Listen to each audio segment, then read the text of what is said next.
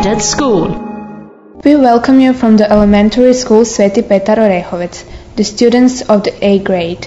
The occasion of our reporting is the film Eat, Sleep, Die, the third film in the framework of the project Fred at School. This time we watched a film by Gabriele Pichler, a director of the Swedish and Austrian-Bosnian descent, who at one point in her lifetime worked in a factory, like the heroine of this film. But unlike Russia, the director of the film worked in a cookies factory. It is probably due to this experience that Pichler so truthfully evoked the life of Swedish immigrants. The film seems like a documentary at certain points. In the following report, Gabriela, Veronica, Nikolina, Lorena, Tina, Antonia, Martina, Nikolina and Ivana will tell you how they feel about the film. What are your impressions of the film? The film is slow, but I'm still glad I watched it because I learned more about the lifestyle of immigrants, especially uneducated ones. This movie was quite difficult to follow. I watched mostly for fun, and this movie is obviously not made to entertain the viewers, but to point out the problem. In our cinemas, this kind of film would not be popular. The disadvantage of this film is that it has a lot of characters, and except for Russia and his father, they are rather superficially presented. For some of the characters, I was not even sure if they were immigrants or the real Swedes. Watching the film, I realized that people who are well-off don't really understand people who are not that blessed. It was funny when the counselor at the employment office said to the unemployed that they should engage in a hobby in their spare time. Who are the main characters of this film and when did they start having problems? Which means of expression is the director sought to further underline the cruel life of immigrants? The main heroes are Russia and her father. They are immigrants from Montenegro. They hang out with a small group of people among whom they feel safe. Russia says in one scene that everyone she knows works at the factory. They lead a modest life and are satisfied until Russia gets fired and her father gets ill. What do you think about Russia? Russia is a hard-working girl, quick and skillful at work.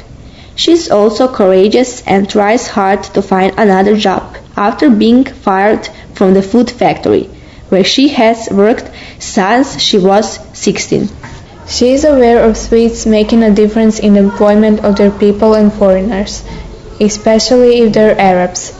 When a company that sells fire extinguishers doesn't invite her for an interview, she tells them that her last name only sounds like Arabic, but she's not an Arab.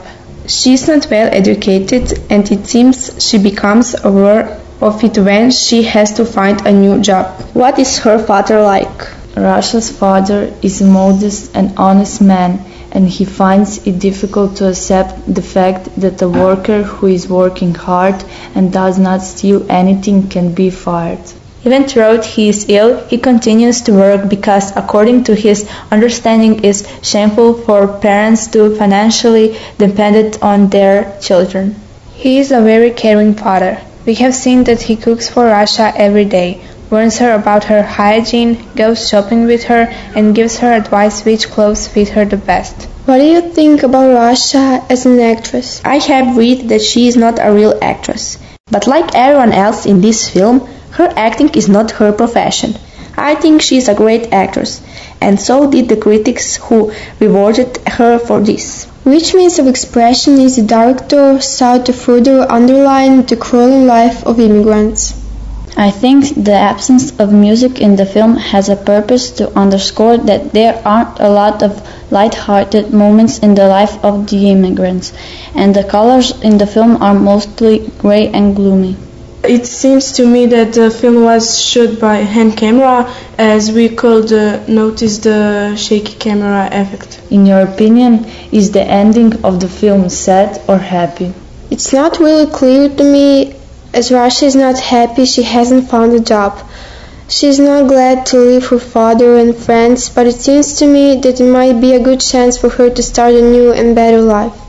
In which scene is the main message of the film sent? To understand this film, the most important seems the scene of Russia's farewell party, when she leaves the town for her traineeship. Then she and her colleagues describe how there are not many happy moments in her life. They seldom have fun. In fact, they are focused mostly on work. An old lady in the scene said that they only work, eat, sleep and die. She encouraged Rasha to go to another town for her trainship. Rasha, like them, still has a chance for a different life because she is still young. What thoughts were in your head after watching this film? Maybe that going to a richer country is not always the solution to our problems. It's better to remain in your country because you will be a foreigner everywhere else. The politicians who decide about the fate of immigrants should watch these type of films, because then they might then look at these people in a different way. Until the next film and our new show in May, greetings from the participants of the project Friends at School from Elementary School Sveti Petar Orehovec. Fred at School, building new audiences for European cinema.